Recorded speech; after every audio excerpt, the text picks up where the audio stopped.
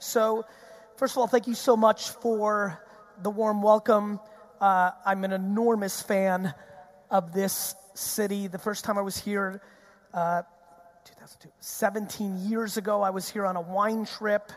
And before I took a very late, like 2 a.m. flight, we got back to the city from wine country around 7, and I went to the casino, and I played poker. And I don't know how to play poker, but I was put at this table with a bunch of 70 and 60-year-old Russian dudes. And since I was born in the Soviet Union and speak Russian, something very interesting happened. They saw me as an American boy, and they started talking an enormous amount of shit. So the night was going on and on and on. I was getting completely destroyed, because when I tell you I don't know how to play, I really don't know how to play. But finally got to like 1 a.m., and they're kind of cleaning house on me, and I've got to like leave pretty soon, and I get some ridiculously decent hand. I go pot committed. I catch something on the final card, and I take all these old money, and I looked them dead in the face and basically said, "Go f*** yourself," in Russian, and the look on their faces. 2 died of a heart attack. And literally, that's why I love this city. This is the Gary V audio experience. What up, what up, what up? Can't read that sign, but that's a good effort. All right, let's sit, let's go. So the way I asked to format this talk is mainly to do Q&A, which has worked in Brisbane and Sydney. So I'm going to kind of pontificate on a couple things that are currently on my mind. And I would highly recommend many of you, if you've got a question, to probably start lining up even now. The mics are right there and right there. Let's talk about a couple things before we get into Q&A. One, I get very fascinated about the concept of this conference in itself. I always spend a lot of time thinking consumer-centric. I always like to reverse engineer. I love to use empathy. I like to eliminate friction. I sit backstage and I'm like, okay, why did somebody come today? Why are they here? What can I provide that makes this full day investment completely ROI positive? Like, what is it that people are looking for? And I think a lot about macro and micro. Inevitably, given the course of my career, you know, there may be somebody and a large group of people that are looking for me to give them a tactic, you know, and I'm happy to do that. I can talk at nausea about my deep belief that TikTok is the first social media platform in a very long time that has the potential, if the chips fall properly, to become the next Instagram. And being first is very valuable. This is always a game of being best, but being first is incredibly valuable. And most people are in no culture. 90% of this room, if they're even aware of TikTok, have started with no, because they say that's for 12-year-old girls or for my niece or my daughter. My financial service business, my concrete pavement business, my peanut butter direct-to-consumer business, that's not for TikTok. And that has been the historical huge mistake of businesses, because Facebook was for college kids and Instagram was for taking photos and making it better, and on and on and on. So I'm thrilled to come here this evening and talk about the tactics or the strategy at the most narrow level of... Did they take the lights off? That sucks. If you could put the lights back on, I would love that. I'm happy to talk about that. I'm happy to talk to you about the fact that LinkedIn at this moment is acting the most similar to anything that I've seen that looks like Facebook looked in 2011. That it is no longer just business content, that if you do makeup or if you want to do, you know, fitness content or wine content, that LinkedIn is now acting in a way, right this second, in a way that will reward you in your execution around whatever you're talking about, and that I believe everybody in this conference, everybody should immediately, like tonight, create their TikTok and LinkedIn accounts and spend 20 to 30 hours looking and consuming what content works, and immediately, Wednesday, start producing 3 to 4 pieces of content per platform. I also am highly aware that even though you came for me, your main questions are, what's next? Where's the opportunity? I've now spent the first 4 minutes giving it to you. I just gave it to you. And 99% of you will not do anything about it. That revelation over the last half decade for me has led me to all the other places. Thank you. It's led me to every other place I've gone. Like, why are you so insecure and concerned about judgment that it stops you from making content? Is your self-esteem so low that only getting 5 likes on a TikTok post is so scary to you? Why? Why did that happen? How did that happen? And so in my incredible ambition from 2014 and 15 to produce content that was deeply tactical, because I have no interest in being a motivational speaker or anything that looks like one, it led me to this place where I stand in 2019 trying to figure out what you're up to. Like, why won't you take this tactic that I'm giving you? Are you so impatient that you're not willing to spend a year of putting out content on TikTok and LinkedIn to feel the results? Do you believe that there's something called passive income? Do you think there's a hack? Is that what you're about? Are you only interested in the money to flex on Instagram to make other people think you're winning? Like, what? This has been the path that I've been going through. How do I redefine success that doesn't come in the form of watches and private planes and stacks of cash? How do we recognize that the only ambition of this collective room should only be to be happy? How? How does that happen? How do I figure out how to do that? Why are so few people using that as their North Star? And that is what's led me into all the heady, all the insecurity, all the parenting, all the judgment, all the happiness is silent as on social, and hate and anger is loud as confusing people what's actually happening in the world. All these dynamics, the anthropology behind human behavior, the fact that we're doing all the same we've always done, the fact that social media has changed nobody in this room, it's just exposed you. And so I'm thrilled to give you the keys. I gave it to you in the first 200 seconds of this talk. Thanks, Mom. It's really up. It's really fascinating. My core skill has been to understand where consumers spend their time and attention and figure out what pictures, videos, and written words to put in those pipes. I do it faster than most, which is why I've been able to be successful. I have a 20-year track record from launching an e-commerce wine business in 1996 to email marketing with 90% open rates, to Google AdWords for 5 cents a click, to YouTube, to Twitter, to Facebook, to what I'm doing on LinkedIn and TikTok and text messaging right this second. I've given you, literally, I've walked in here and in the first 3 minutes, given you the answer. The answer to the biggest upside for your business or ambition is to make content, as much of it as humanly possible, and make it where people actually pay attention so they become aware of what you want them to know. It always is better if you can find a room that's less noisy and has less people taking that attention. Right this second, right here in Melbourne at 5:13 p.m. or whatever time it is, the underpriced platforms at scale are TikTok and LinkedIn. It doesn't mean that Instagram and Twitter and YouTube and a podcast and Facebook aren't working. They're actually working remarkably well, but there's a very big difference. They're mature enough now that you actually have to be best, not first. Some of you are capable of being best, especially if you take a step back and start deploying some self-awareness around what kind of communicator are you? Are you good at video? Are you good at written word? Are you good at audio? This is not about being like me. I can't write for. It took me years until I had enough scale to be able to hire a writer that transcribes my videos into written form for LinkedIn or Medium or things of that nature.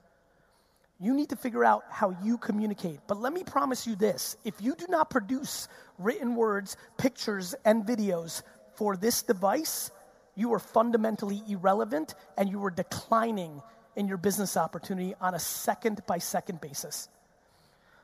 Whether that makes you sad, whether that makes you happy, we are incredibly good at demonizing technology. We're really good at it. We're trying to limit our kids' screen time in a world where they're going to only live in a digital age. We judge people when they sit at dinner and both have phones, and we call that sad without actually understanding those two people actually don't like each other and they're doing what they want to be doing. We demonize technology. Technology, unfortunately for us, doesn't care about our opinions. It just does. Technology doesn't give a shit. Technology will keep advancing until eventually the robots kill all of us. But for now, there's plenty to do. And for me, the real interesting thing and question and debate and curiosity is why? Why does this room continue to be able to consume my content, hear the same thing over and over? Over and over. More content, more content, more content, and continue every day to not. What? Why? What? I need that answer from the collective. I got nothing else. I can give you 747 other clever analogies and concepts. This is the easiest game of all time. The reason you know who Muhammad Ali is not because he was a great boxer. It's because he knew how to hack media. Muhammad Ali's great friendship with Howard Cosell wasn't predicated on a great friendship. It was predicated on the fact that Muhammad Ali was smart as and he understood that television dictated people's minds during that era, and that Howard Cosell was the most powerful commentator in that genre. He hacked television. That's why you all know who he is. Yes, he was great in the ring. There was other people that were great in the ring. He's all-time legend because he hacked the attention graph of society of that time. What's crazy was that television, print, and radio had gatekeepers. Somebody had to say you were good enough to be on the show. What's insane to me is that the internet doesn't care who you are, where you came from, what you look like. It is open for business, and it's free. I'm so crippled by the opportunity in front of everybody that it makes me laugh. I'm literally crippled by the fact that this thing is free, and we still find ways to complain. How many people here had a good run on Facebook in 2011, 12, 13? Just raise your hands. Hi, I'm just curious, because it's not going to be a lot, I know that. So for the 80 people or so that just raised their hands, they knew that the organic reach was crushing it. And then as the platform got bigger and ads started to take over, one more time, raise your hands. Hi. I'm sure every one of you, keep them up for a minute because I want your neighbors to see this. I'm sure every one of you somewhere around 2015, 16 started to get, right? Saying like, Zucks is me. My organic reach is down.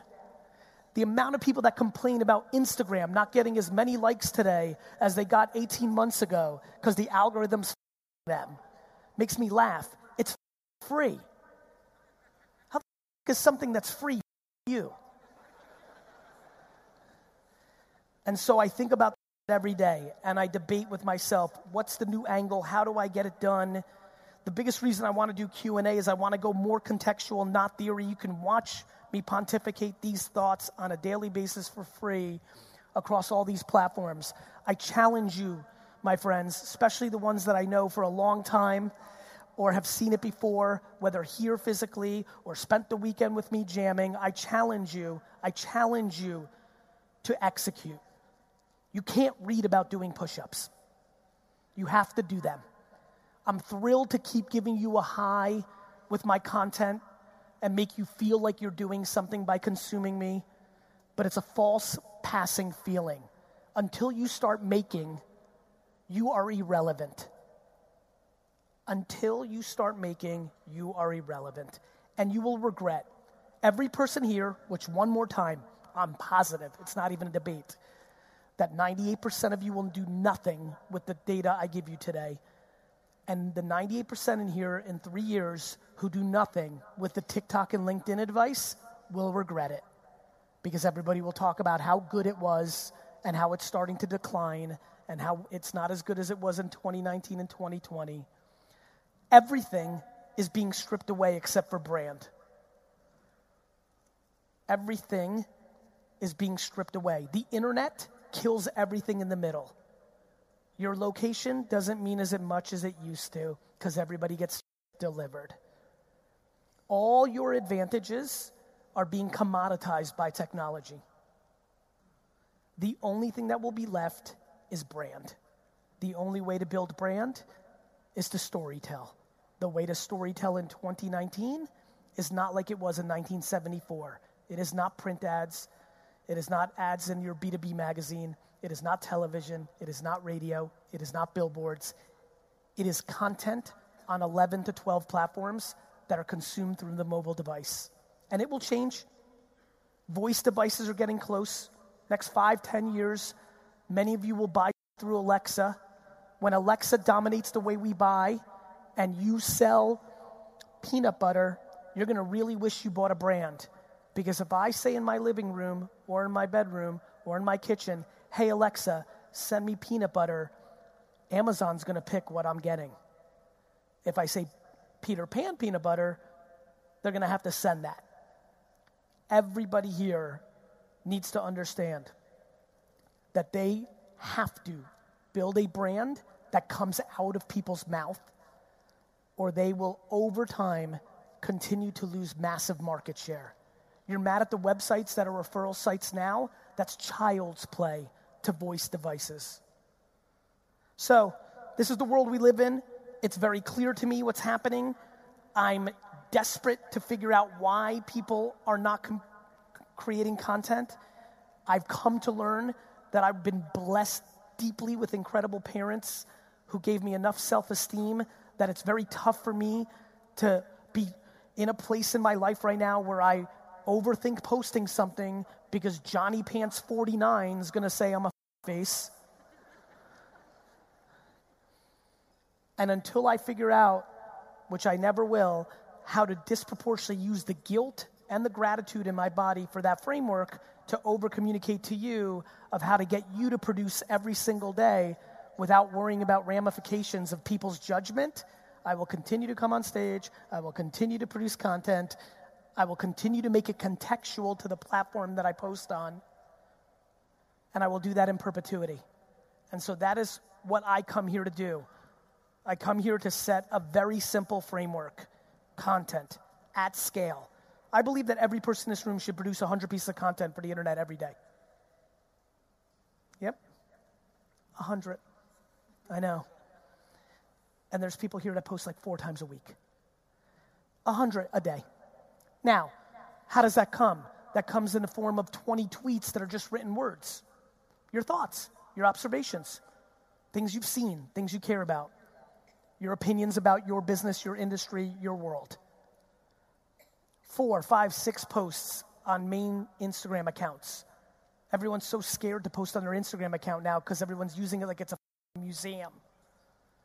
Everyone feels so much better in stories because it goes away, but the post you put in your account has to be so curated and look such the part, and it's your own creative subjective opinion of if it looks good or not.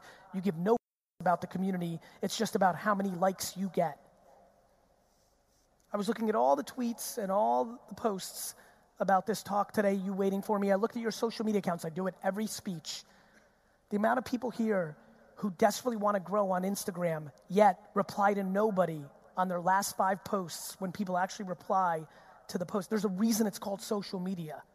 You post, they say, you talk. The audacity of how many likes am I going to get? Like the sheer non-interest in giving any about your community and only worrying about what's in it for you is the reason you're not winning, is the reason most people don't win. We are in a massively insecure and selfish ecosystem. And I'm trying to break that and bring awareness to it and create a framework of a conversation. That's what I'm up to.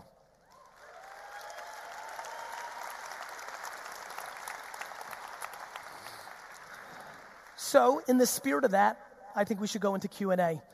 And instead of me talking, let me do some listening and some answering. So, the mics are back there in the corners. Please line up. You're going to have to line up, sir. Let's get into it. All right, mister, you came with a real outfit. Sorry. Hi, Gary. My name's Lee, a.k.a. Safe Lee. Yep. Yeah. Outfits for the kids at home. Understood. What's your take on early age for people to get onto TikTok and social media? I've got an 8-year-old who's heavily addicted. Yep. His account's currently private. Yep. But he would post literally 40 videos a day. It would be more if he wanted to. Yep. He's worked out the whole, how do I get so many likes? Because it's accumulative on TikTok, so he can see that figure, and he's figured out that if he does 40 videos and 5 people like each one, he gets 200 likes a day, so he's very happy with He's learning math. Yeah, he loves math. Yeah, it's great. It's so I'm just interested in your take on... My take is I have a lot of passions about parenting, but I have zero interest in telling any individual how to parent their kids. I think one of the wildest thing to see is people give parenting advice to other parents. What I would say is this: evolution. You and I are part of a generation that saw video games come into culture, and every parent tried to limit kids on video games, and make them play sports, and now the biggest checks in the world over the next decade are going to be for esports stars, not athletes of other sports. What I would say for every parent is please play chess. Today is not the world your 8-year-old is going to live in. Do you understand how different the world is going to look in 15 years? 15 years ago, nothing we talk about existed. Not the iPhone, not Facebook, not YouTube, not Twitter, not Instagram. I mean, Jesus, in the last 15 years. How many people here are over the age of 40? Raise your hands. 25% of this room remembers the world pre-internet itself. I grew up the first 18 years of my life without the internet. So what I would say to you is, you know your kid, you need to understand, but there's a lot of good happening on that screen time. And the question is, what else would they be doing? Watching TV? Playing video games?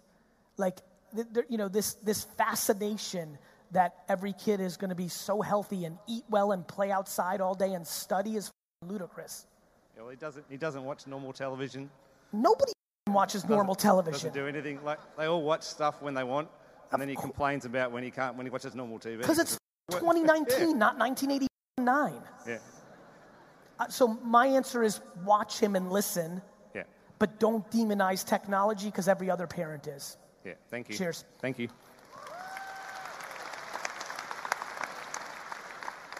Hey, bro. Hey, brother. Dude, I was so excited to see you in person. Don't tell everyone else here, but I actually left this event to stalk you on Instagram, try to find you. But anyway, so I was at the sports card store. Yeah, I was trying to find you. I was too late. Anyway. Nonetheless. So I've literally had 1,000 business questions I could ask you, but the thing I'm focusing right now on is learning and trying new things. Yes. And working on my mindset. And so one of the things you say is to get close to the people you want to learn from. Yes. And so I want to ask a question not just for myself, but something other young people will also get value from is I saw an talk you did with your interns in 2018, but what you said was all of you are here because you know some wizard who knows me and is close to me. Yes. So how would someone who doesn't know someone like that get an internship at Vayner? Find somebody that knows me. It's the truth. It's human nature, right?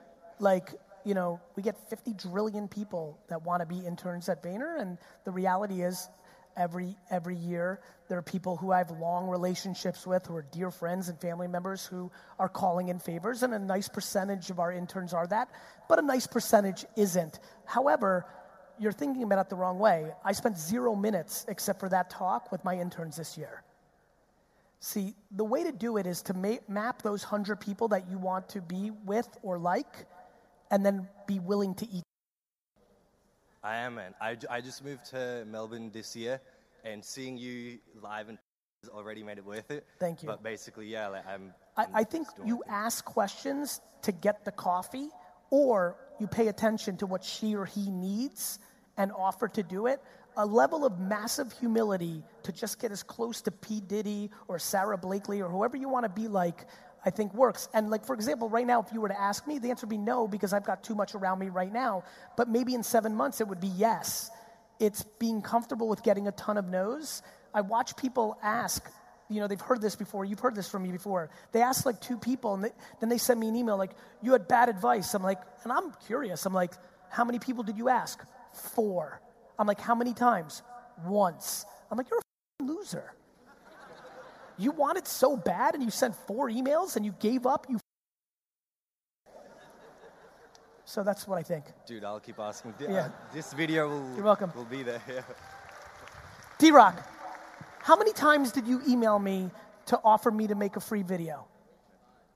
D-Rock emailed me 5 times before I even replied. And then when I said yes, I think it took a long time. Yeah, I mean, it's just everybody talks about them wanting it so bad, and they give up after like a effort.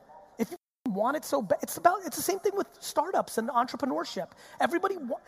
Guys, do you know how hard it is to be an entrepreneur? Think about what you're asking for. You want to live your life on your terms. The way we define entrepreneur right now is real wealth. You want to live a 0.1% life. Of course it should be hard. People are soft. My man. Hi. Hey. My name's Sean from Melbourne. How's it going? Really well. Welcome to Melbourne. Thank you. My question's about virtual reality and esports. Okay. So I found you a week ago. And Thank you. basically, I think I'll never have to come to another thing like this because you've converted me, all right? You've unlocked something. I've just started a podcast called Virtually Playable, and it's to support the developers out there who are creating content for virtual reality. So I'm already putting into action what you've recommended. Love. My question is about virtual reality as a platform and also like esports. You've said that you're interested in nostalgic brands like Nintendo. Yes. But my belief is that the Nintendo of tomorrow is being born today. I believe that too.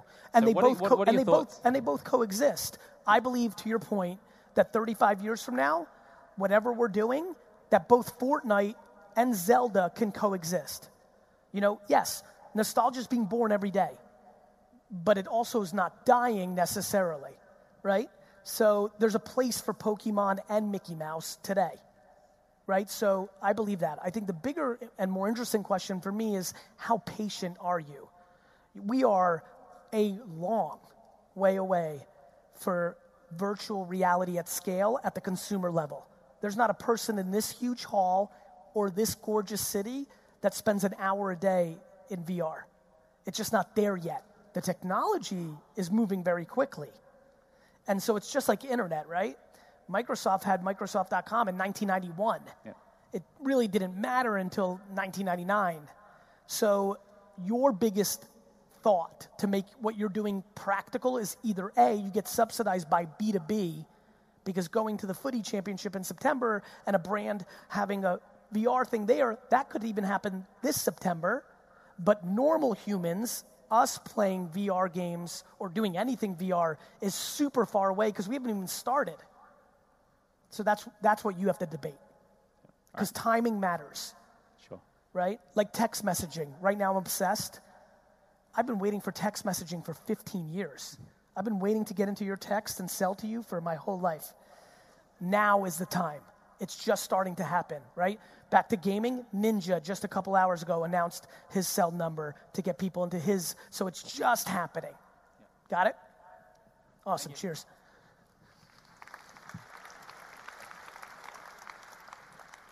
Hey, how you going? Really well. This question's about the music industry. Yep. So I run music studios, I run a record label, manage an artist. We've just left our ties with a major label because of the way their approach to releasing content. Of course. What's your thoughts on how much merit in there is the old school way of what the labels do? Cool. Second question then, that basically confirms what I was thinking. Can I drop you an email introducing this artist to you? I'm sorry, my friend? Can I drop you an email introducing an artist to you? I would love that. Perfect. Who do I send it to? Gary at VaynerMedia. And I'd also grab D-Rock. He's running around. He curates a lot of the music we use in content. Done. Sounds awesome. Good. Thank you. Good luck.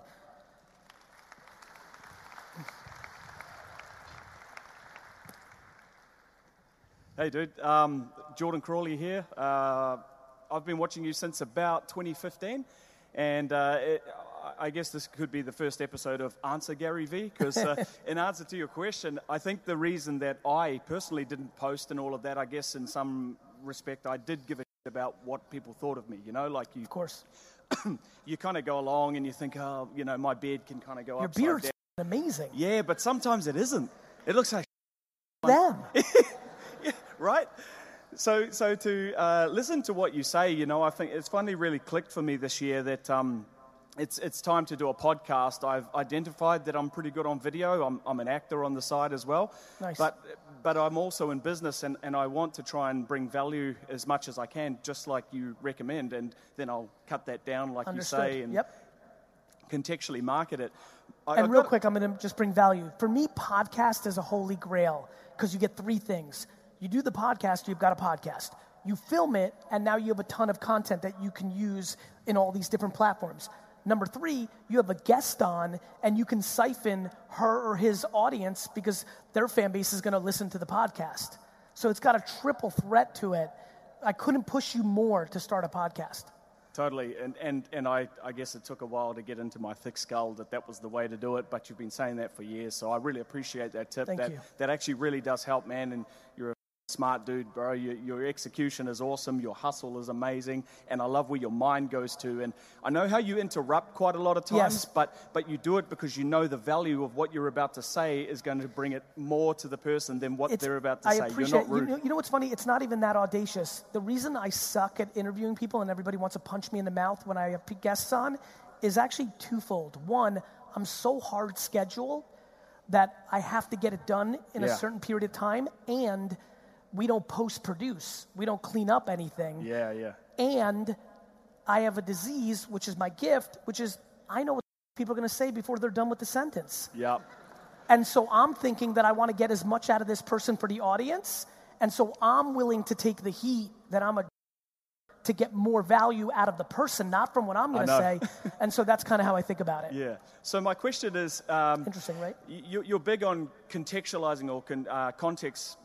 And when you're looking at Musical.ly, or what's it called now? TikTok, sorry. No problem. And LinkedIn, what do you think about the psychology in regards to your marketing to the market, and how should you behave? As you know, Instagram and Facebook quite different. TikTok, I think about it being a young community, right? It's young. And so I'm thinking about that. Or it's the parents of young because they're watching that. So I'm thinking about what they're doing in there. It's entertainment-oriented. It's music-oriented. So those are the things I'm thinking about. And then I'm looking for memes, right?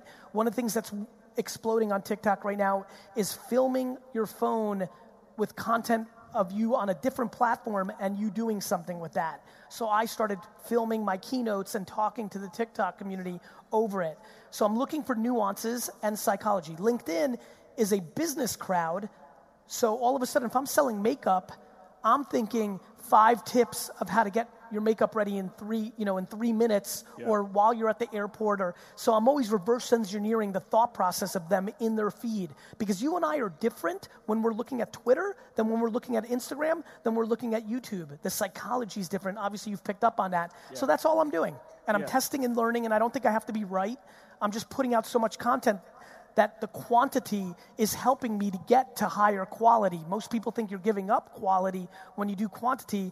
It's only because they're stuck in a philosophical debate. I'm actually out here making. Would it be fair to say that TikTok's like the McDonald's approach, where you get the Happy Meal in the playground and you have customers for life, and then the LinkedIn approach is a bit more professional, and where we're getting caught up is we're trying to be too professional rather than authentic? I think both those analogies work, other than by the time those TikTok kids grow up, you might not be selling them at a McDonald's. You might have grown up and opened a 3-star restaurant. Yeah. Because they may not be there anymore. Yeah. Right? MySpace is not here anymore. Yeah.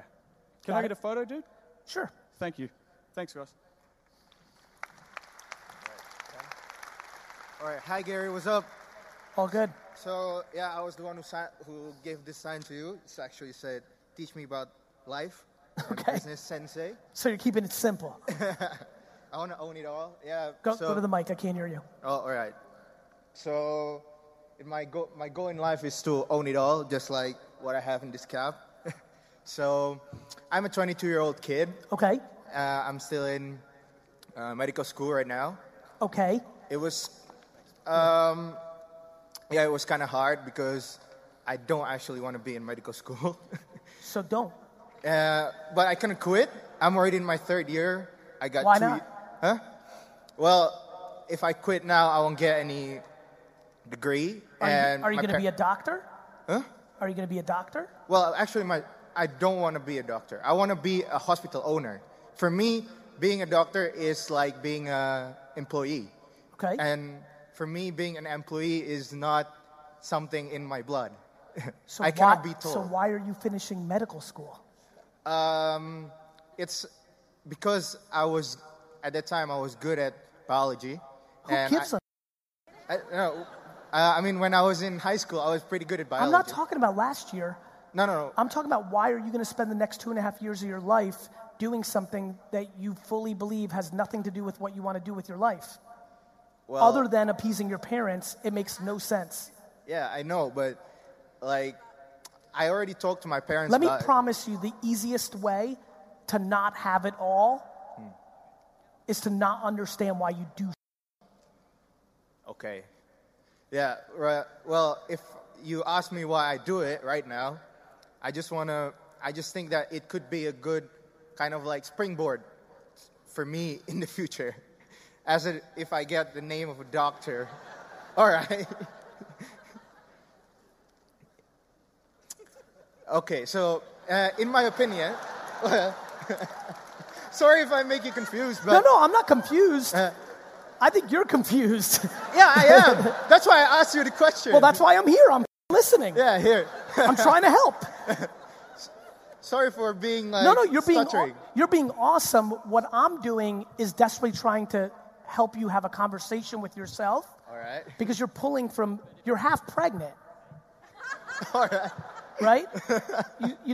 I'm worried about somebody who's pontificating with a hat of saying, I want it all. Yeah. Because you're talking real macro and gray. Yeah. But you're going so micro and black and white. Yeah. Which is okay.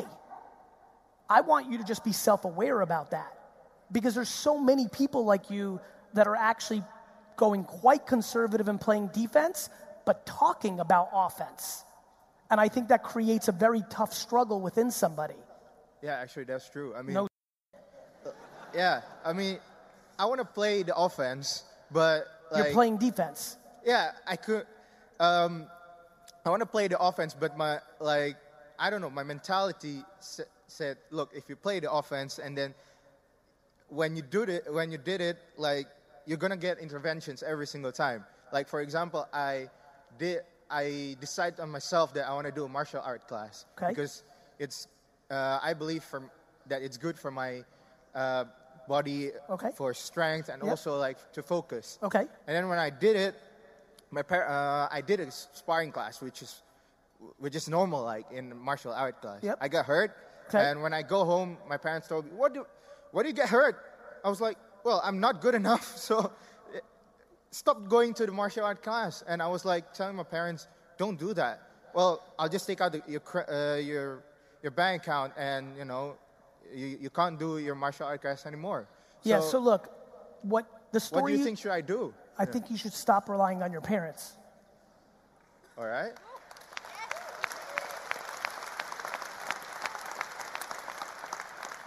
Parents who pay for things have control. All right. Parents who don't pay for things have no control. You're living within the framework of your parents. There's nothing wrong with that. It just ends up bad quite often. Yeah. That's what, like, I'm trying to get away from them. Stop taking their money. Yeah, in a way. No. I'm going to make it very simple for you. Yeah. Don't take their money ever again. Okay. Like, I want to start to do that. And when I tell you that if you never take their money again, that you will have obnoxious level of happiness and freedom, it would break your face if you knew how much. Get off the payroll. Yeah. Thank you, bro. You're welcome. Hey, Gary. Yo. That was a bit loud. So, my name is Zach, and I'm just going to start and say, I'm slightly nervous and I need to pee, but first and foremost, consuming your content really changed my perspective on life. Thank you. And I've finally figured out how to be happy and at peace regardless of where I'm at life, so thank you for that. Now, getting on to my question.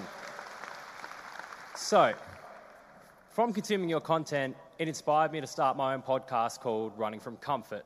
And I've had guests on, and I won't lie, it kind of sucks at the moment, but I'm dealing with the fact that it sucks because it will get better. Of course it will. We suck at everything. You know how bad we were at driving the first year? Like bad. Oh, my dad used to like literally skits out how bad my driving So is. of course it's going to be bad at first. Keep But going. anyways, a few of the people I've interviewed on there, they're entrepreneurs and their whole business is based on social media. Okay. And I asked them the question, how has social media affected like your life in terms of like your personal relationships and potentially your mental health? And I've had 2 people say that it's actually negatively affected their mental health. They've had to find ways to manage that. So I want to ask you, because you are the king of content, you spend a lot of time on social media, you're posting all the time.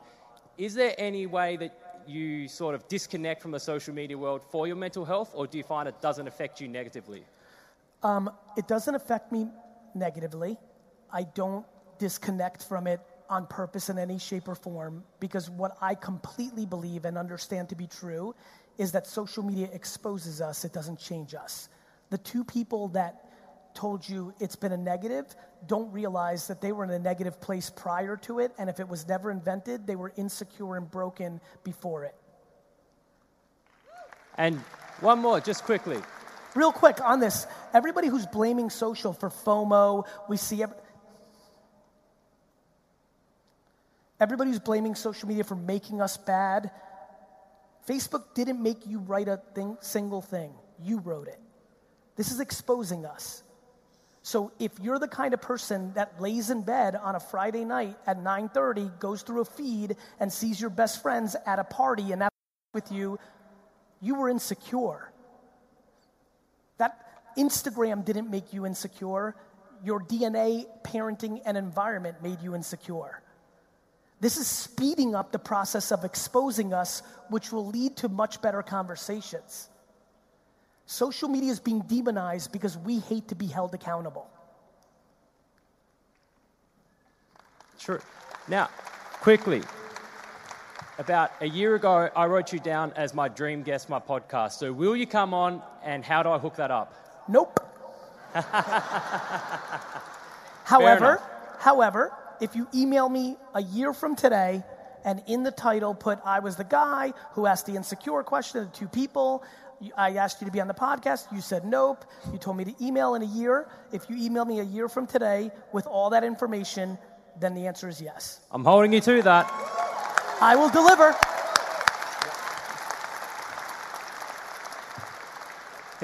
Hey Gary, sorry, a bit nervous. First of all, thank you so much for replying to my DMs just before. Happy to do it.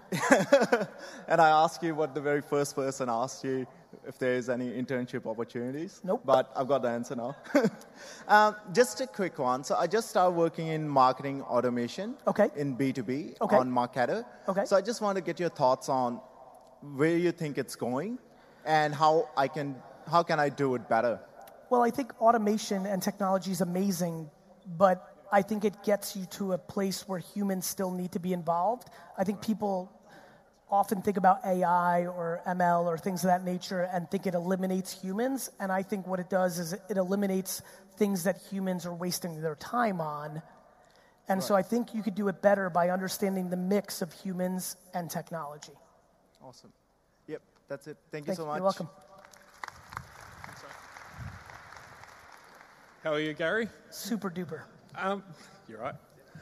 I run multiple social media accounts. Okay. And do you think that a lot of people benefit from rapid testing different products across them to find their niche in them? I think at some level, yeah. Yeah. I love speed. Yeah. And if you have a bunch of different accounts and you're trying to sell chocolate or T-shirts or, racing gear, I don't think there's anything wrong. What you need to be careful of is that the audience starts to check out because you're spamming them too much. Yeah. So you have to find the right cadence of rapid learning to not lose organic reach out of lack of trust from the content you put out. But for the most part, I like the thesis. Yeah. And how would you diversify your audience to different platforms? By changing the content. Yeah. Okay, no worries. Right? I My appreciate favorite, and I'm going to use this moment to, so many muscle dudes and bikini girls say the same thing to me, which is like, hey, like I really want to talk about vegan lifestyle, but every time I do, I get no likes, and every time I put out a bikini shot, I get 1 billion likes. And I'm like, but you want to talk about vegan lifestyle? They're like, yeah. I'm like, so put out vegan lifestyle for a year, and eventually you'll get more likes. People are so caught up by the machine that they care more about likes than their own happiness. That's true. That's my answer to you. No worries. I appreciate that. You got Thank it. you. Hey Gary, how you going? How are you? Good, real good. My name's Sani, and I just want to take a moment to thank you for your content. Also, it helps people who aren't interested in business and entrepreneurship as well. I've had friends with mental health issues, and I've said to them, look, I know you can't get out of bed today, just watch a couple of videos. And it's actually helped them so much, so thank you. Thank you. My question is about the relationship between the entrepreneur and the creative. Okay. What should a natural-born creative look for in an entrepreneurial partner, and what do you Humility. look for? Humility? Yep. Humility.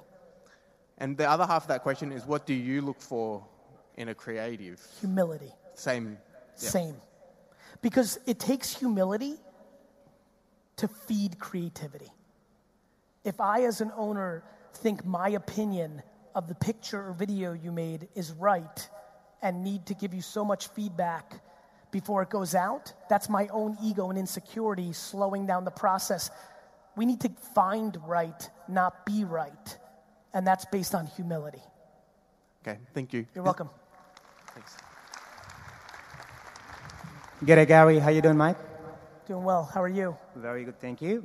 Now, first of all, I'm starting a startup, Kindness on a Plate. This is a vegan meals business. My question to you is that as a business owner or starting up a business, I want to make decisions, which I am, because I know there is no other way to start a business. Yes. The question is that how do you make level-headed decisions all the time? And if you do, first of all, and if you do, how do you? I feel historically I've been really good at it because I'm completely unemotional. Mm-hmm. It's business. Okay, well then probably it answers the next part of my question, that if the decision you make doesn't turn out to be the right decision, I move on. How do you move on? Like, how do you not dwell on that? By not overjudging myself. Okay. All right, well that's good, thank you. I mean, and let's play it out. Like, what are you going to beat up yourself the rest of the year? Yeah. Like, to me, life is about alternatives. I make decisions super fast. I make decisions because the speed of the decision is more valuable than the debate. Because if I'm right, I'm right. And if I'm wrong, who gives a I'm sitting up here as a byproduct of getting Facebook, Twitter, YouTube, Instagram, Snapchat, LinkedIn right. I spent a lot of time on Peach, on Social Cam, on Vero, on Vidler. Those didn't work out. When you make decisions and you don't dwell, the net outpaces. Everybody here is trying to, in the world, what you're asking is you're trying to be 3 for 3, right? You want to be 3-0. 3 right decisions, no wrong decisions. I'm trying to be 118 to 92. Got it? No. Let me explain. Everybody's looking for perfection because perfection is a disguise of insecurity. I'm just doing because I'm not worried about the ramifications. Okay. As long as you're not dead or out of business, no mistake is a big deal. Where this goes is people being worried about judgment. See, I like it best when things look bad. I'm a wartime general in a world of peacetime generals. That's an entrepreneur. That's why I'm scared people are getting into this when they're not. You starting a business with that being a top concern is a humongous vulnerability. Doesn't mean you can't get over it. I'm just trying to make sure during this era of everybody being an entrepreneur, that entrepreneurs need to really communicate what it's about so that other people don't just go into it because it looks good, because it's really hard to be a zebra when you're a penguin. Cool, thank you. And 2 more questions. One, I'm pretty sure you'll say yes to. Can I have a picture? Okay. Thank you. And secondly, my business motto is, because the lifestyle, vegan lifestyle you talked about earlier, I'm trying to change perceptions of the world about what vegan food is about. You don't have to do that by building a business that sells vegan food. No, but the thing is, what I'm trying to create flavors and the taste which you are used to as a meat eater, but in a different way. So that's cool. How can I send you that meal so that you can taste it? You can send me the picture of you and me right now to Gary@VaynerMedia, and we'll give you the address, then I'll taste it. Thank you. You're welcome. Can I take a picture? You can. Hey, I'm Rebecca. I work in people and culture, and my question is, so I'm really passionate about empowering people to envision what's possible and help ignite their spark. Okay. So my question to you is, what would you say to anyone who feels like they don't know what they are, who they are, and is struggling to find what they're passionate about? Usually I would tell them that their insecurity or their, lack of being able to find it is predicated on fear, which was instilled to them by somebody else, and that they need to reconcile that before they can start looking forward. Most people, this is one big thing, I'm giving the same answer over and over. This is completely predicated on fear and being worried that you're judged. 99% of this hall is still in high school. The reason most people don't know who they are is they haven't tried. The reason they haven't tried is they're worried what people are going to say. I would tell them to tell their mother to go themselves. Or their father, or their sister, or their spouse, or their miserable best friend that they need to start cutting out some of the time they spend with them. Cut out negativity. That's what I would tell them. Cool. Can I get a photo as well? Sure.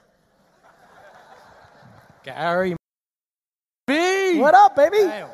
All right, you said how hip-hop rules the world. I believe it. Now, I've seen, and many people in the music industry have seen, rap game change in Australia. There's a new market for people coming up. And pretty much my question was, with the middleman being cut out, with the internet exposing everyone, is there a specific truth to focus on when podcasting, producing content, etc.? Yes, the truth. It's interesting the way you asked the question. If you used a different word, you happen to use truth, but no matter what you would have asked, the answer is going to be the truth. When you storytell, which is what music's about, it's unbelievably obvious. There's a reason most artists' first album always over-index. It's their life's truth if they write. Got it? Yeah, they come up. Their come up. And as you know, the reason the second album is a struggle is now they've made it, and the only thing in that 2 years they can write about is now the floss of it. What a lot of them don't want to do that, and so they start stretching the truth, guessing. The truth is your answer. In addition to that, what would you provide any advice for any artist managers out there? To force their artists to put out content. You know where I sit on this. 365 days a year on SoundCloud and Spotify. 365. If you're capable. It sucks that Prince died and there was a shitload of music in that vault. I wish that music made it out. We live in the internet now. Put out the music. Done. Easy. Easy. You got it. Hi, Gary. How's it going? Really well. Let's get closer. My name's Reese. So I'm a videographer and photographer. And from a brand perspective, what do you look for outside of humility in a content creator? So if you were looking to outsource more, if that makes sense. I don't make that call usually because I don't really overthink it. Yep. I don't really know how to look for somebody that's great at finding angles or knows how, it's not my skill set. So what I look for is tenacity and just serendipity, but that might be a much better question to D-Rock of what he looks for. Like for me, I think creative is subjective. And so I'm not really looking for much, to be honest. I really am not. Yeah, cool. And with that then, from looking at other brands, what would you give as advice for other brands in terms of getting a creative? most other people, I think, have an opinion that they enjoy having the power of that subjective call. So for brands, I would tell them to deploy far more humility and let the audience have an impact, not their own selves. For creators, I would say look for people that like what you do and just ask 100 people and take the 2 that like you, you know? Cool. It's completely subjective. Like, I don't know, like the shirt you're wearing right now, you clearly thought that was a good idea. I like the color blue. Right? I also think it's a good idea. I think you look good. But the dude sitting right in front of you, he might think it's a shirt. You know what I mean? We need to have a much bigger debate around subjectivity and the sheer audacity and politics and insecurities people use to judge creative. Yeah, awesome. Cheers to that, Gary. Cheers. Hey, mate. How are Love you? your work. Well, long-time follower. Thank you. Straightforward question, I think. There is a lot of opportunity in this economy and also Yes. a lot of distractions. Yes. As a professional with limited time, trying to figure out where they want to start in business, how do you think I can best focus on how I'm going to make that decision? And also where I should start in the way of social media? I think you need to think about the thing that you like the most. Sure. People understand, unless you really love what you do, somebody else is going to love it more and outwork you. Yeah, fair advice. You know what I mean? I do. And by the way, it didn't seem like it made sense 7 years ago to start a podcast around Pokemon, but if you stayed consistent, loved it, and inevitably if you were good at it, it's probably, if the number one Pokemon podcast right now could probably make $500,000 a year in advertising. It didn't seem right. What you might like the most is buying bottle caps at flea markets. It doesn't seem obvious, but I really believe that's where the internet's going. The long tail of niche interests at enough scale that brands want to tap into that. And so I think the hobbies and interests of many in this room is actually their unlock, right? You know, I really believe that. So passion, Period. long-term commitment, Period. and no precedence needs to be set. Correct. Thank you, Gary. Because mainly, then there's also, because here's why. It gets into a far more interesting debate. You ended up selling ties instead of starting a footy podcast. The tie company allowed you to make $213,000 a year when all the profits are done. The footy company let you make $113,000. Some may say it was the tie business. I say it's the footy business because you're dramatically happier at $113,000, and the only thing that you had to do different was not buy dumb. That has to be the conversation. And it is not the conversation now. You understand? I do understand. Thank you so much. You got it. G'day, Gary. How are you? How about yourself? Very well. My question is, like everyone in this room, I love to grind and I love to work hard. Okay.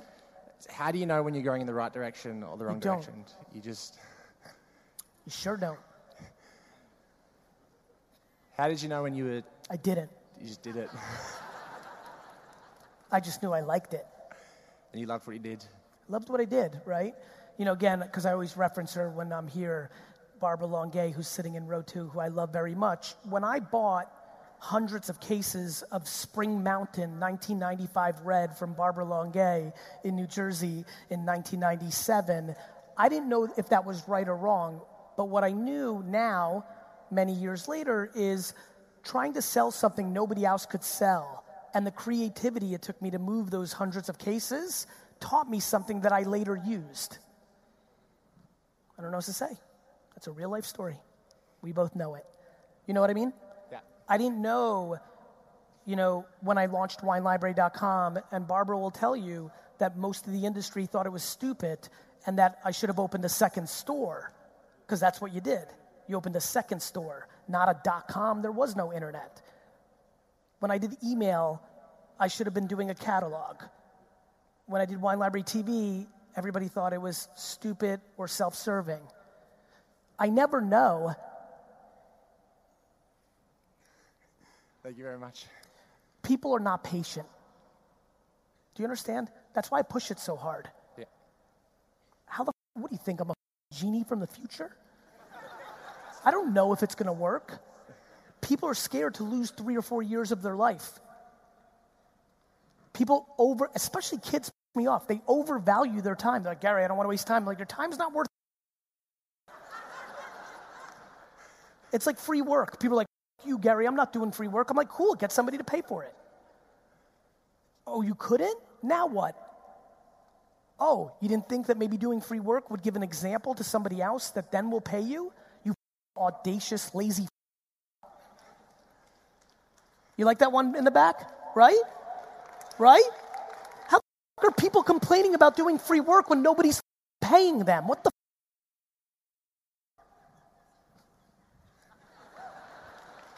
I gave a load of free speeches. Not anymore. I know time's up, but I'm going to try to get a couple more. Namaste, Gary. How are you? I'm good. It means I bow down to you. Thank you.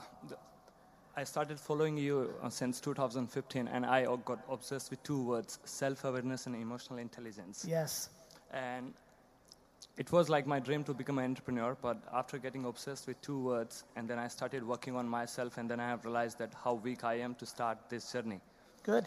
And since 4 years, I'm just working on it. I know that what my strengths and weaknesses are. So, and a few months ago, even I heard one of your speeches that you were saying that you want to teach American people about 2S, sacrifice and saving. Yes. And then I started thinking like, okay, I have my spiritual guru as well, but you are my entrepreneurial guru as well as the spiritual guru, because I have started my spiritual journey with you as well. Without using a spiritual word, you are spreading spirituality. That's what I have realized, because whenever you speak about humanity, everybody. So my question is, what's the main role of spirituality in business, and as well as a business personality or any business organization, how we can contribute in the society, business as a tool? So I think it's a tremendous observation. I think from my standpoint, it's funny, you brought it up. It's about self-awareness, right? Yeah. I don't think that people understand how being selfless is such an advantage in business. Yeah. I don't know what else to say. That's the answer. Like, if you think about spirituality, and I'm not educated enough in it, which is why I don't speak to it, but it's in me, which is why it is obvious, it's going to be based on good. Yeah. Like to me, it's like doing the right thing. I think businesses have an incredible opportunity to do the right thing. It's how I see it. I believe that I'm on a mission to show the world that you can be a killer who also happens to be a sweetheart. Yes. And so I think that's the role. Especially as governments continue to go in a direction of nationalism and insular vulnerabilities, it's an opportunity for global businesses to make a bigger positive impact. Yeah. And I think we will reward those businesses over the next century. So that's the future, we can see that? I'd like it to be true, and I don't know, but I know that if I execute, at least I can create an example. Yeah. Thanks. Yo, Gary, how you How doing? are you? Good, how are you? Super. I want to give you a little bit of context before I ask you the question. You got it. So I work 2 part-time jobs. Okay. As well as working freelance as a designer. Okay. Also selling beard oil online. Selling what? Beard oil online. Beard oil. Oil, yeah. Understood. There was a dude with a huge beard. I'm going to have a chat to him. Go. Or, there's a lot of bearded dudes here. I know. But I'm lucky enough to love what I do. You're liking it? I love what I do. I'm a designer, and I Awesome. also work in marketing, so I love it. Okay. I know that part of what I have to do is a lot of content. Okay. What I struggle is with knowing what to actually do. Just do something. So the You have to question. understand- here's where people get caught. I don't know either, but every day you make 5 pieces of content, you're going to get a lot of no's. Okay. And over time, you're going to find some yeses. So you test and try. Go figure. Thanks, man. You get it? Yeah. Like, there's no right answer. It might be you just talking. It might be a video of somebody, applying the beard oil. It might be you interviewing on Skype the person that produces the beard oil. It might be the story of how you got the beard oil. It might be pictures of dudes with huge red beards. Like, I don't know. I just know that you need to do all of them and find the answer. What about, I'm also a graphic designer, so what about as a graphic designer and a creative, what kind of content would you produce as a graphic designer and creative? I would make pictures of people putting beard oil on their beards. Right. Or I would make up a funny mythical tale of if you put this beard oil on your beard, you get to hook up with the prettiest girl in the world, or save your mom from a burning building, or you would be creative. Right. Can I take a photo with you? You can. Yep. Can I get one more in? All right, last one. Hey, Gary, how are you? First of all, I wanted to say I love you, man. You're I like love the you back. best on the planet, pretty much. You got me into actualizing my... I was in my bedroom, always on my bed, just dreaming away about business idea here and there, and nothing happened. Yep. And then I started moving, built a team, got a couple programmers with me from university that are studying on the master's level, and we're getting done, we're moving. I just want to know, how do I find the balance between going too hard and going too soft? Because I've always had this problem with I burn myself out because I go way too hard for too long. Is it possible that you were aiming for money? No, I don't give a about money. That's coming later. I'm 18 years old. I got time. So why would you burn out? Because I just go so hard. I don't sleep. Well, I just sleep. Go stupid hard. I'll give you a really good... Let me use this opportunity. I sleep 6, 7, or 8 hours a night. Everyone's like, you only sleep, what, 3 hours? I'm like, no, sleep's important. So sleep 7 or 8 hours. Don't get caught up in the that sleep isn't, like, that sleeps for losers or non-entrepreneurs. Like, sleep, no wonder you burned out. You gotta sleep. Yeah. And one more thing, right? If I can, in the next 5 to 10 years, build this business up to $5 million plus, would you give me the opportunity to pitch you an investment? Sure. And can I take a photo with you? Yes. I can't read what that says. Can I crew for you? I don't know what crew is. Well, the crew. You mean like do an event? Yeah, next time. Okay. Sure. Email me. Sure, sneak it in real fast. Gary, my partner, Grant Cardone, talks about getting your partner on board. If she's not on the same page, it's not going to happen, right? Okay. I want my partner safe. I want her to come join my business. Kangaroo hopping tours, we do sightseeing and winery tours. What is your feedback or advice on getting somebody who's safe to come and join me for the unknown journey? To listen to them. Listen to them. Right? I mean, there's so much audacity in entrepreneurs to force their mates, their partners, their spouses on their journey. Yeah.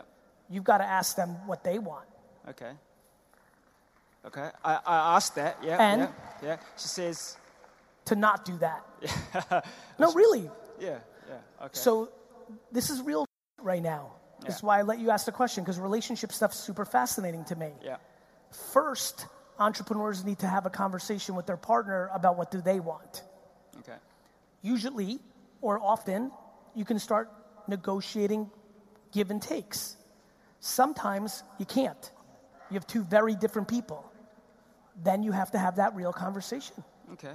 You know, because some entrepreneurs would die if they can't do what they do.